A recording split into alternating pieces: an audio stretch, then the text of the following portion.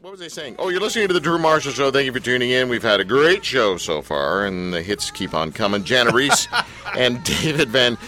Let's just get them on the air right now. David, I've been struggling all day with how to say your name. Is it Van Biema? Yeah. Dang.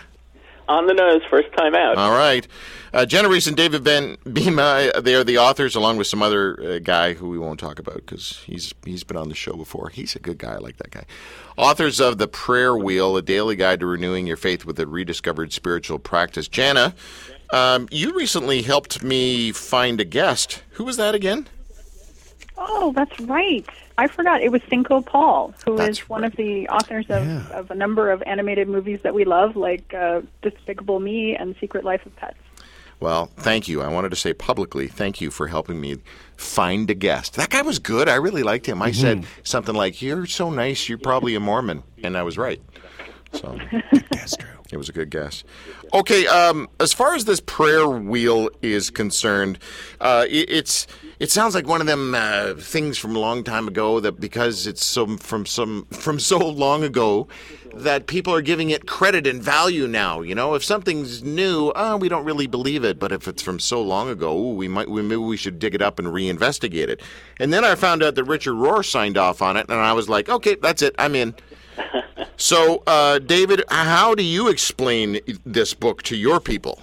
Well, I talked to them about how I first ran across the diagram that's the center of the book. The prayer wheel is actually a wheel, and it's made up of basically 4 concentric circles surrounding one word, Deus, in Latin, which is God. And each of those 4 circles contains a different text. One of them is the Lord's Prayer. Another one is the Beatitudes. Another one is the gifts of the Holy Spirit. And another one is a 7-part life of Christ that's derived from Matthew.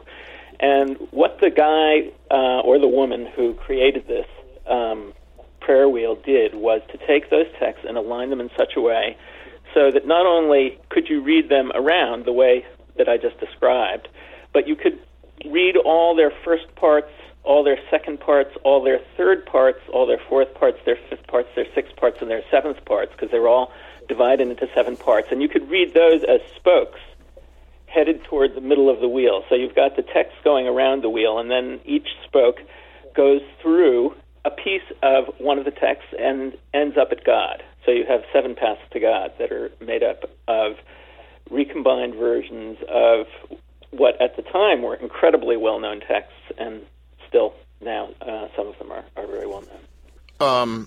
Tim, did you understand that? Because it sounds like one of those.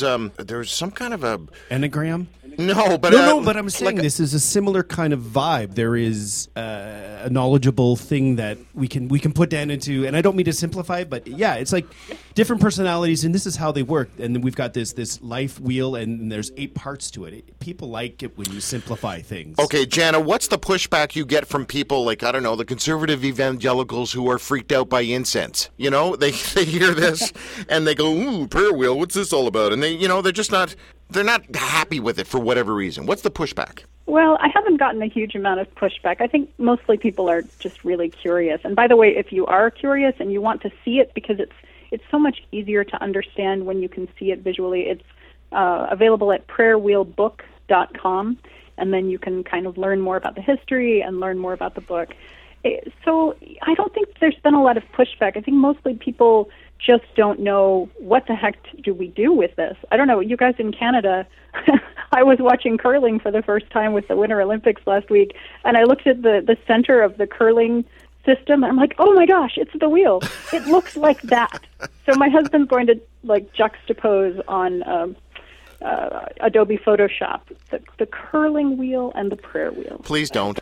No, please don't, because curling is one of those sports that should not be a sport. Unless there's a lot of alcohol involved, then it would be hilarious. Drunk people on ice throwing rocks? Come on. I'm sorry, it involves a lot of skill. Are they going to kick you out of Canada for saying that? Probably. Yeah, Drew doesn't like maple syrup either. No, I do. Whoa. Too. That's blasphemous right there, man. We don't advise driving the prayer wheel drunk. No. Okay, all right.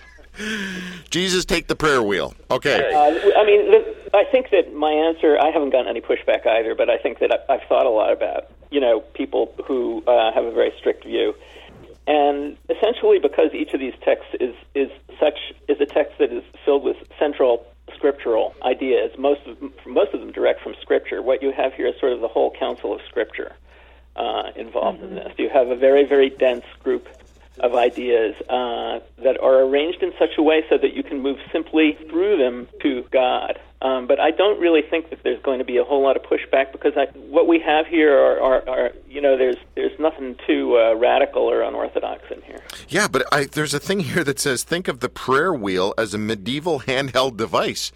Now, when I think of medieval handheld devices, I think of things like swords and what are those things with the chain and the big spiky ball? Mace.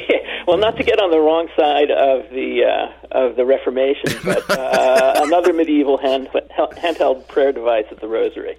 You're right. All right. Oh, yeah. Okay. All right. All right. So, Jana, let's do the North American thing here, which is give me an example how this has actually helped me, right? A practical example of how I would use the prayer wheel. So I get up in the morning and instead of opening Our Daily Bread and reading, 47 words about something that day, and then turning on Keith Green and I don't know, whatever. I would grab this prayer wheel. I would get the book. I would go to the web. Like, what? You got to help me put this into my hands, please. Okay, so two things. The first is that everything in the book is divided into basically 7 weeks. So if you're going through the book and you have these 49 days to go through every element of the wheel, that's when you start to see how these fit together and why some things are paired with other things. Like in one of the paths that David was talking about, the passion of Jesus and the phrase of the Lord's Prayer, "Your will be done," are together. And, not my will, but thine be done is one of the things that Christ says when he is in the Garden of Gethsemane. And so there are realizations like that all throughout the wheel if you take the time to get to them. And then the second thing I would say is that we are doing a Facebook devotion every day during Lent, started on Wednesday, and it's totally free. You can download a copy of the wheel without buying the book. Just go to Facebook and go to our prayer wheel Facebook page and join in the conversation. So every day we're praying through one little element of the wheel and praying for each other and talking about our lives.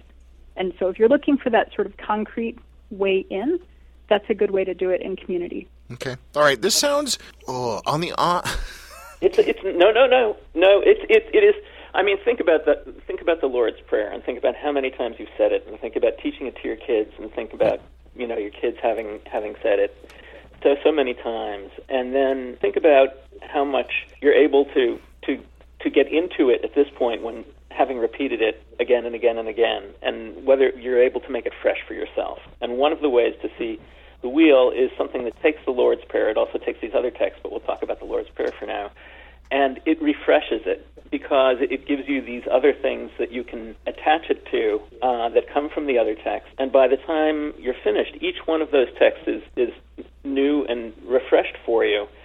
And you're really doing a little bit of what the monks did, which is to meditate on these texts. And you can then build your own prayers from them. And what most of the book really is one prayer that is built out of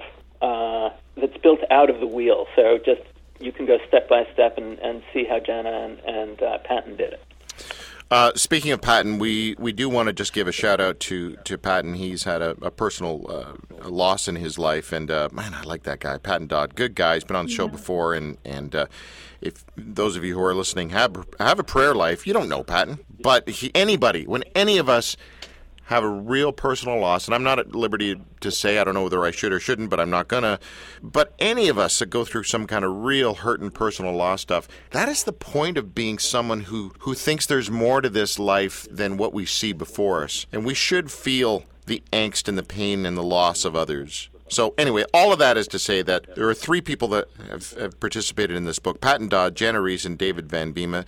Jana and David are on their phone. Patton was going to join us, but he just, tough loss. So please pray for. Ooh, I just said please pray. I don't think have I said. When was the last time I said please pray for somebody? 2006.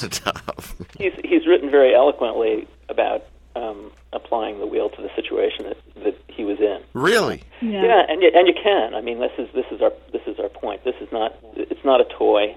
It's not a novelty. It was a very basic part of the lives of these very prayerful people from about 1000 AD until 1500 or so, and we're very lucky to have found it again. It's not a gimmick. It's a help. In 2015, a group of rare manuscripts from medieval monasteries, which I've stayed in a few myself, so interesting and cold, by the way, went on exhibit at the New York Gallery of the International Dealer, some fancy. Yeah, that's it. The crown jewel of that collection was a book of the four Gospels, originally from an abbey in Lisbon, Germany. Not Lisbon. Is it Lisborn? How do you actually say it? Lisborn. Viewers marveled at the ornate beauty of the 10th century volume, a crucified Christ carving in stunning relief on its oak cover, gorgeously illuminated chapter openings, and its text pages unfolding in elegant Carolingian. Why are there so many big words here, man? Seriously.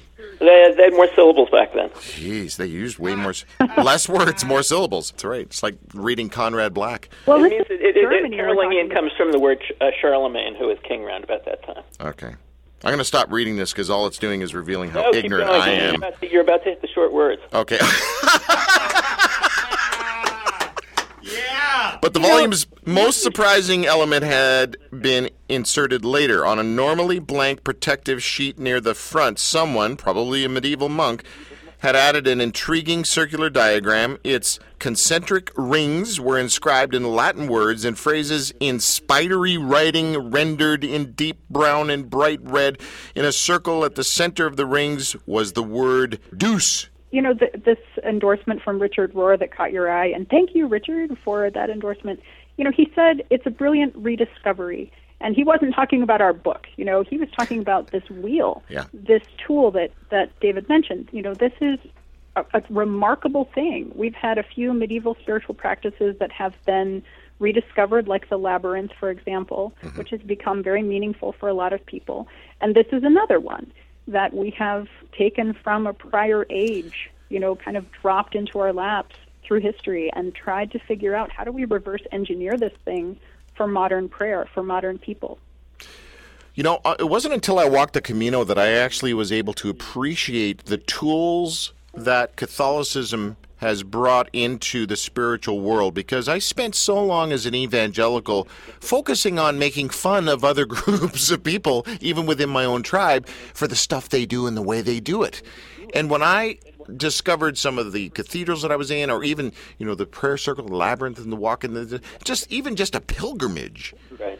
I mean, I just felt like an ignorant tool for not knowing this stuff for so long, and realizing it in my grown-up years that this stuff can actually help me focus a little bit more. And this was created fairly early on in the Middle Ages, and it has to do with the history of Catholicism. You don't find Mary in this wheel because Mary had not yet moved toward the center of Catholicism. So I'm not trying to say so all the Protestants can use it too, but no. I kind of am saying that one of the things that might cause it to be controversial in some circles is just not part of it. And almost despite the fact that it is Catholic, because everybody was Catholic back then, that it is, it's accessible to Christians.